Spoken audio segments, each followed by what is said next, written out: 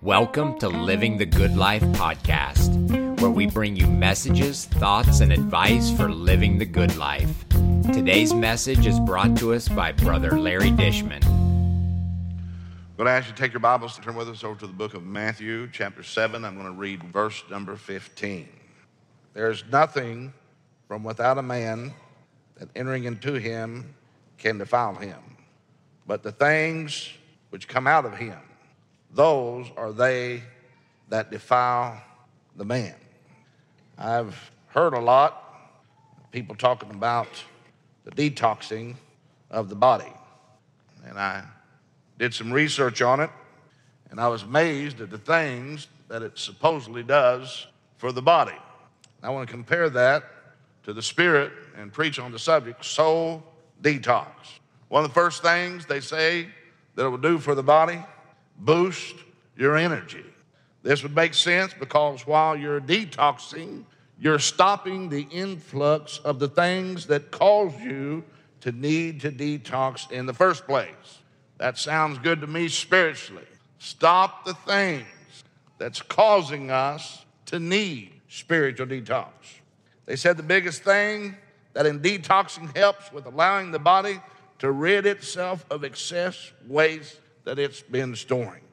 What excess weight are we carrying around as the people of God? It's easy to see how that a detox diet would cause you to lose weight in the short term, but a healthier way to look at it would be to establish a long-term eating habits and rid yourself of unhealthy habits. That could be so spiritually. Some people have unhealthy habits.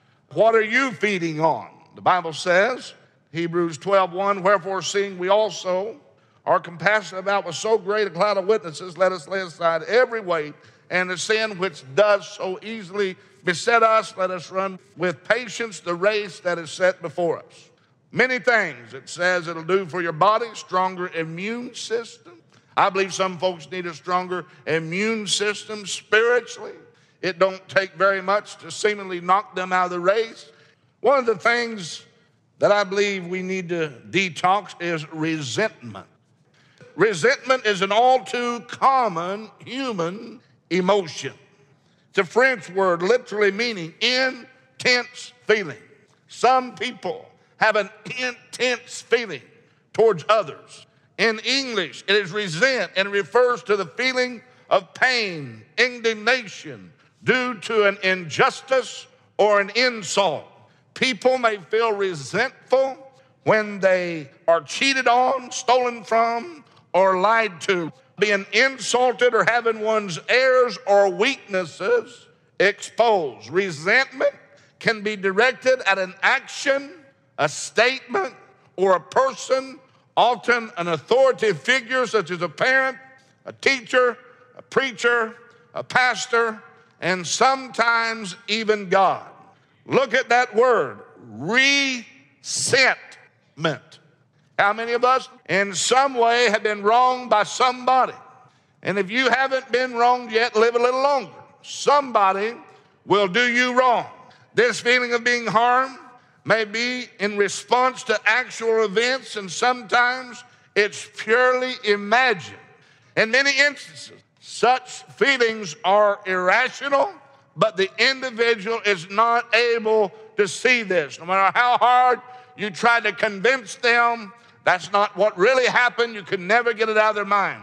It's a negative message that's sent to our mind, and then it's resent there and resent there and resent there, and we allow it to dwell upon the mind.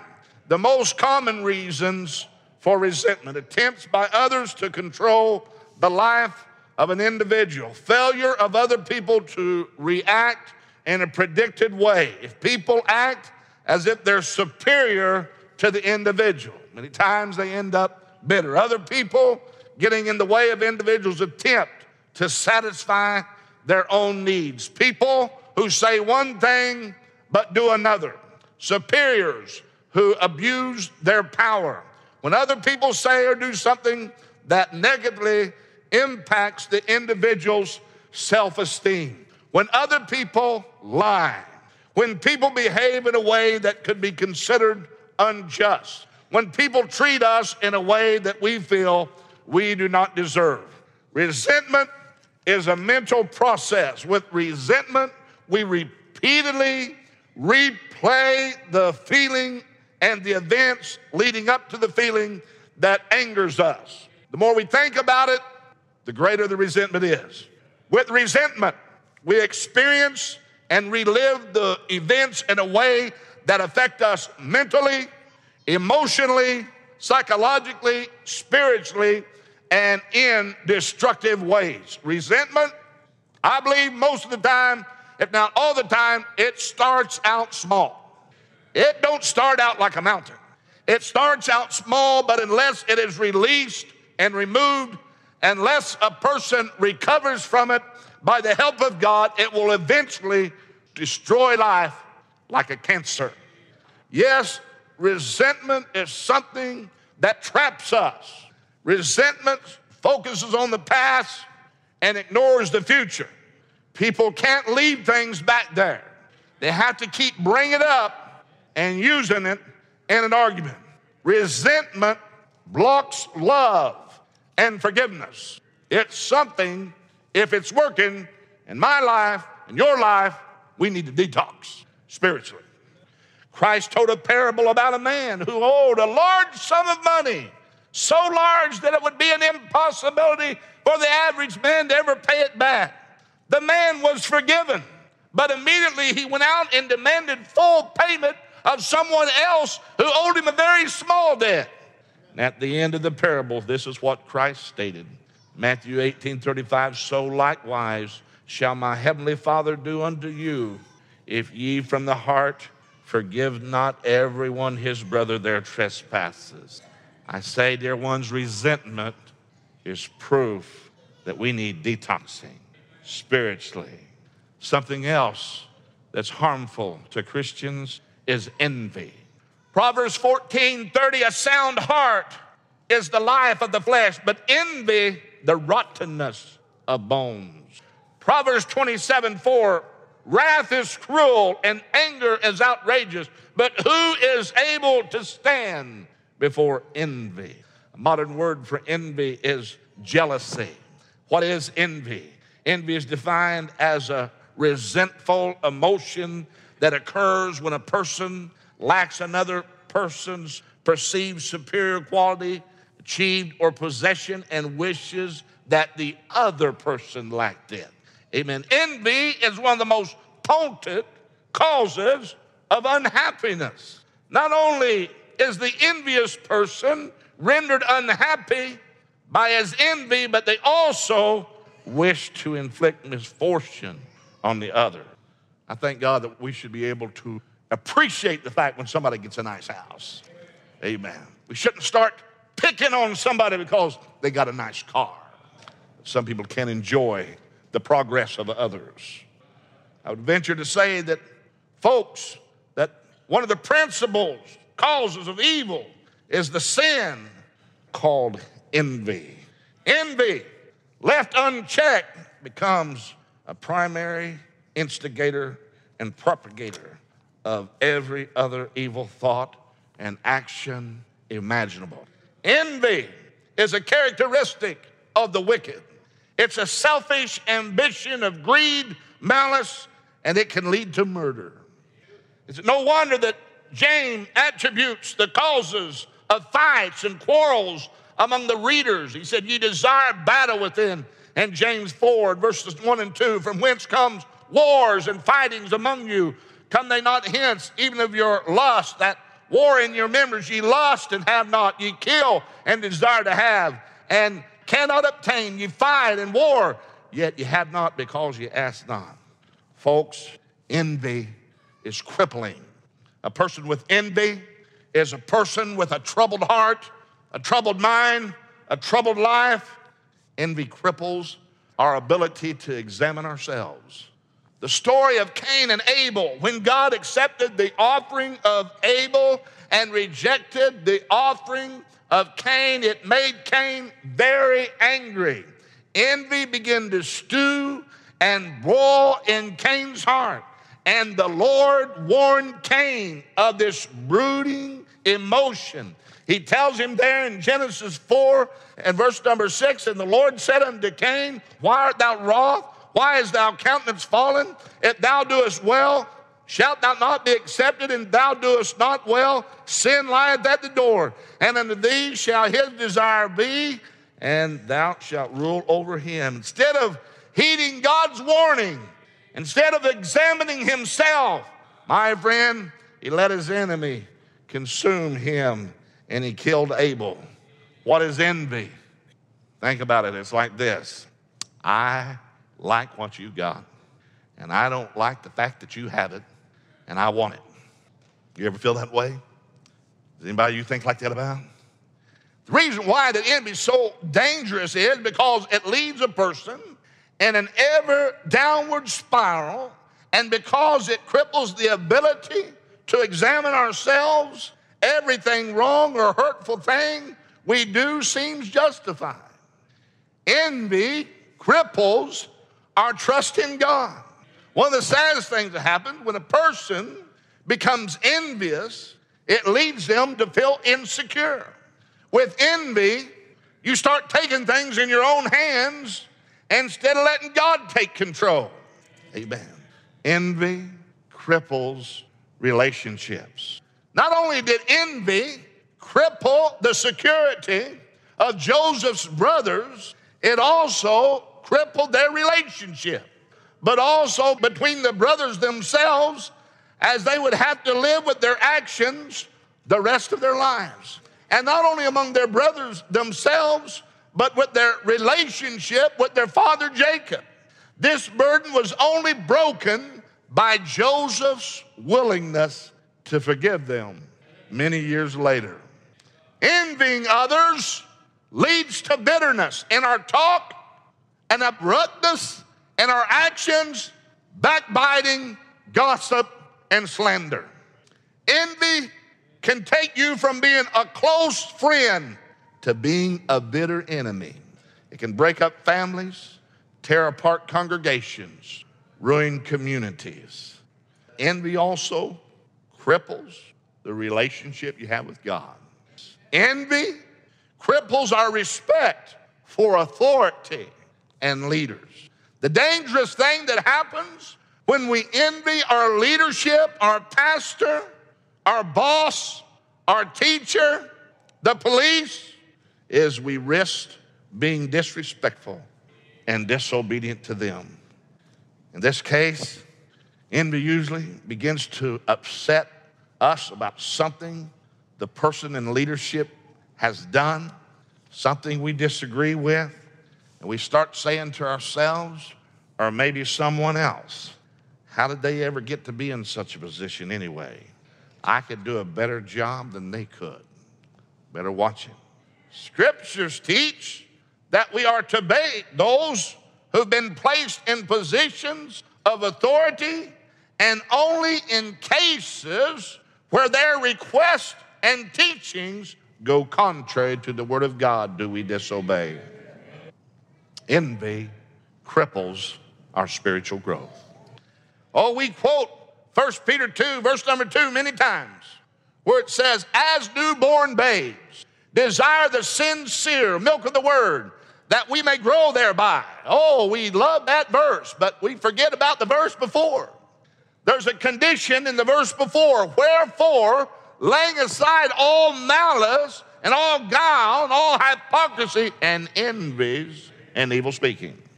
Amen. Those two verses really go together.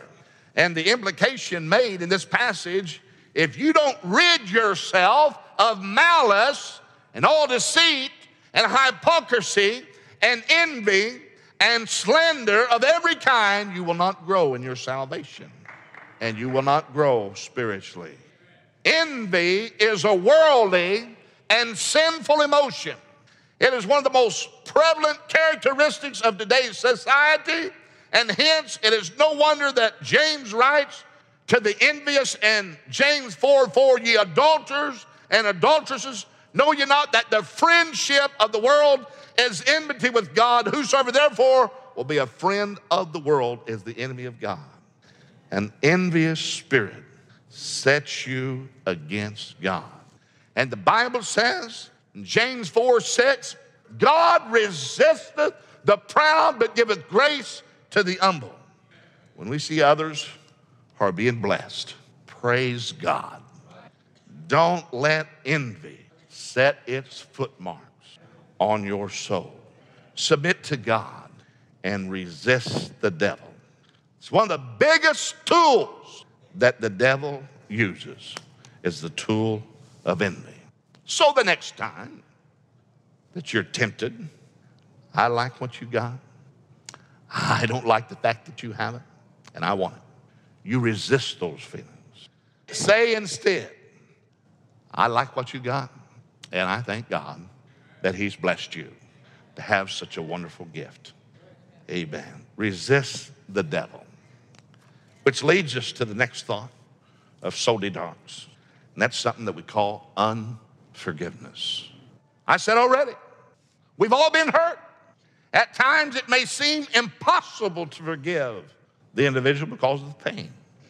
But as Christians, we're called upon to forgive as God, for Christ's sake, has forgiven us. Amen. True forgiveness is about giving up all rights to retaliate against the person who's wronged you and letting God handle it. Think about that. Have you done that? Followers of Jesus should try to forgive and not have the attitude, I'm going to make them pay for this, I tell you. Unforgiveness is a willful choice to hold on to the hurt, to the anger, the hostility. In essence, we're denying the cross, which was the ultimate sacrifice for all wrongdoing. Refusing to forgive is a sin. In the Lord's Prayer, he showed us the importance of forgiving. Forgive us our debts as we forgive our debtors. Matthew 6:14, for if you forgive men their trespasses, your heavenly Father will also forgive you. But if ye forgive not men their trespasses, neither will your Father forgive your trespasses. When the Lord told Peter, not 7 times, but 7 times 70, he wasn't trying to say, keep count. Once you come to 490, you can draw the line. Because if you're really forgiven, you're not keeping count. The Father will deal strictly with those who do not show forgiveness to people who wrong them. It affects our relationships. The bitterness caused by unforgiveness will result in others not wanting to be around us. Unforgiveness and bitterness will even affect our physical health, increase blood pressure, lots of other things on our spiritual life and relationship with God. Bitterness and anger hinder our prayer, our worship, our time spent in the Word of God. If you have an unforgiving spirit, acknowledge that, because you need spiritual detox. You need to surrender your unforgiveness to God with God's help, not your own strength. No matter what's happened, friend, you can forgive the wrong that's been done unto you. Unforgiveness can be a lethal landmine in our lives. And if we don't allow God to take care of these wrongs that are done to us, then my friend, we'll end up in spiritual death. We must be sure to forgive those who hurt us and leave the rest to God, no matter what the situation is. You know, many times people say, but I've got a right. You don't know what he did. You don't know what she did. You don't know what happened. And if you knew about the situation, friend, it doesn't matter about the situation. You know why? Because they haven't probably spit in your face yet, and they probably haven't beat you with a cat of 9 tails, and they haven't nailed you to a cross yet. And I know a man they did all those things to and a whole lot more, and he said, Father, forgive them, for they know not what they do. And he's our example. And while they stoned Stephen, amen, he said, Lord, lay not this sin to their charge. Now, I don't think anybody here has been treated like Jesus, and nobody here has been treated like Stephen. Nobody here has been treated like Paul. And so we can't say, I have my rights. No, friend.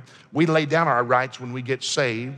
Amen. And Jesus comes into our hearts and lives, and he empowers us to do the things that he asks us to do. And the fact that these things have been commended in the Word of God is proof that God will give me the ability and God will give me the power to do what I need to do. I believe we need some spiritual detoxing. I really believe that. Last but not least, that's something else. We need to detox ourselves of bitterness. Hebrews 12:15, looking diligently, lest any man fail the grace of God, lest any root of bitterness springing up trouble you, and thereby many be defiled. How can many people be defiled? Because one person gets bitter, because one person shares it with the family. One person shares it with the close friends and relatives, and it grows and it festers, and other people become bitter, and there's no end to it. Notice, my friend, the word bitterness comes from an old root word meaning to bite. That is the very suggestion of the word. Bitterness is like being bitten by the old serpent Satan, releasing his venom and poison into our heart and to our life. Bitterness is an emotional cancer which consumes many a person who once had the bloom of eternal springtime upon them. Bitterness is the offspring of an unhealed wound whose parents are unforgiveness and time. A bitter heart is always a bad heart. People sometimes even get bitter at God because God allows something. The longer you allow the root of bitterness to grow in the soul of your heart, the more love it will devour. Has unforgiveness and bitterness devoured any of the love in your heart? Every bitter person had his or her start through being offended by someone. Let me tell you something. I cannot control what happens to me. You cannot control what happens to you. Amen. But I can control how I react to them. You cannot control how people react to you, but you can control how you react to them. As a Christian, as Christ our Savior, as the examples of the men of God in the Word of God, look at Joseph. How did he react? These men are examples. Instead of dealing with the feelings of bitterness when they first sprout, what happens is that we provide the soil, the water, and the sun for the bitterness to cultivate in our lives. When we're envious, when we have resentment, when we have unforgiveness, when we have bitterness, we're giving place to the devil. We're giving the devil a place to work in our hearts and our lives. And the Bible says, neither give place to the devil. You know what I read? A rattlesnake, if cornered, they sometimes will get so angry that they will bite themselves. Bitterness is the biting of oneself. Amen. Bitterness is a plant that takes over in our lives, and when we're filled with bitterness, we are hurting ourselves. Instead of being handled by bitterness, we need to learn how to handle bitterness and defeat it. How do we get rid of it? Well, get a shovel and get a pick and start digging and dig it out by the roots. Dealing with unforgiveness and bitterness may not be easy because it's against our fleshly nature. But if bitterness is going to be dealt with, you got to take some tough steps. If you have resentment, envy, unforgiveness, bitterness, might be something else we didn't mention. But you know the thing I like about God? He's faithful to go right down the alleys that I don't go down. You know what's hindering you spiritually. You know there's some things that you need detoxing of. If you read these things, you know what? He said it'll boost your spiritual energy. There's a reason why many professing Christians don't have the power that they need. Lay aside the weights. They said if you'll detox, that you're carrying around a lot of weight that you don't have to carry around. That's one of the benefits. How about spiritually? Laying aside the things that's hindering you. Amen. Helping our immune system. We need a stronger spiritual immune system. Promotes healthy changes. Clearer thinking, Isaiah 26:3, that will keep him in perfect peace whose mind is stayed on thee. Amen. So remember, dear ones, God knows exactly what we stand in need of. No doubt there's some of you who realize something's been chipping away at your soul. Remove it. Whatever's standing in the way, hindering you from being the person God would have you to be. God would have us to free ourselves from all the toxins that weigh our soul down. The psalmist said in Psalm 51:7, purge me with hyssop, and I shall be clean. Wash me, and I shall be whiter than snow. Psalm 51:10, create in me a clean heart, O God. Renew a right spirit in me. As I was thinking about this message, God only knows thousands of over the years who had things in their lives that was hindering them spiritually. They realized that through the preaching of the Word of God and the Spirit of God, and laid the bitterness down, laid the unforgiveness down, laid the envy down, and the resentment and the jealousy and the anger, and went on for God. My people, which are called by my name, shall humble themselves and pray and seek my face and turn from their wicked ways. Then will I hear from heaven, forgive their sin, and will heal their land. I'm talking about what brings about a detox spiritually. What about it? Praise God. Thank you for listening. If you found this message helpful, please share this episode with your friends on Facebook, Messenger, or your favorite social media. If you have questions or suggestions, please message us on Facebook by searching Living the Good Life Show. A big thank you to Sister Rachel Fowler for all of her editing expertise. Until next time, keep living the good life.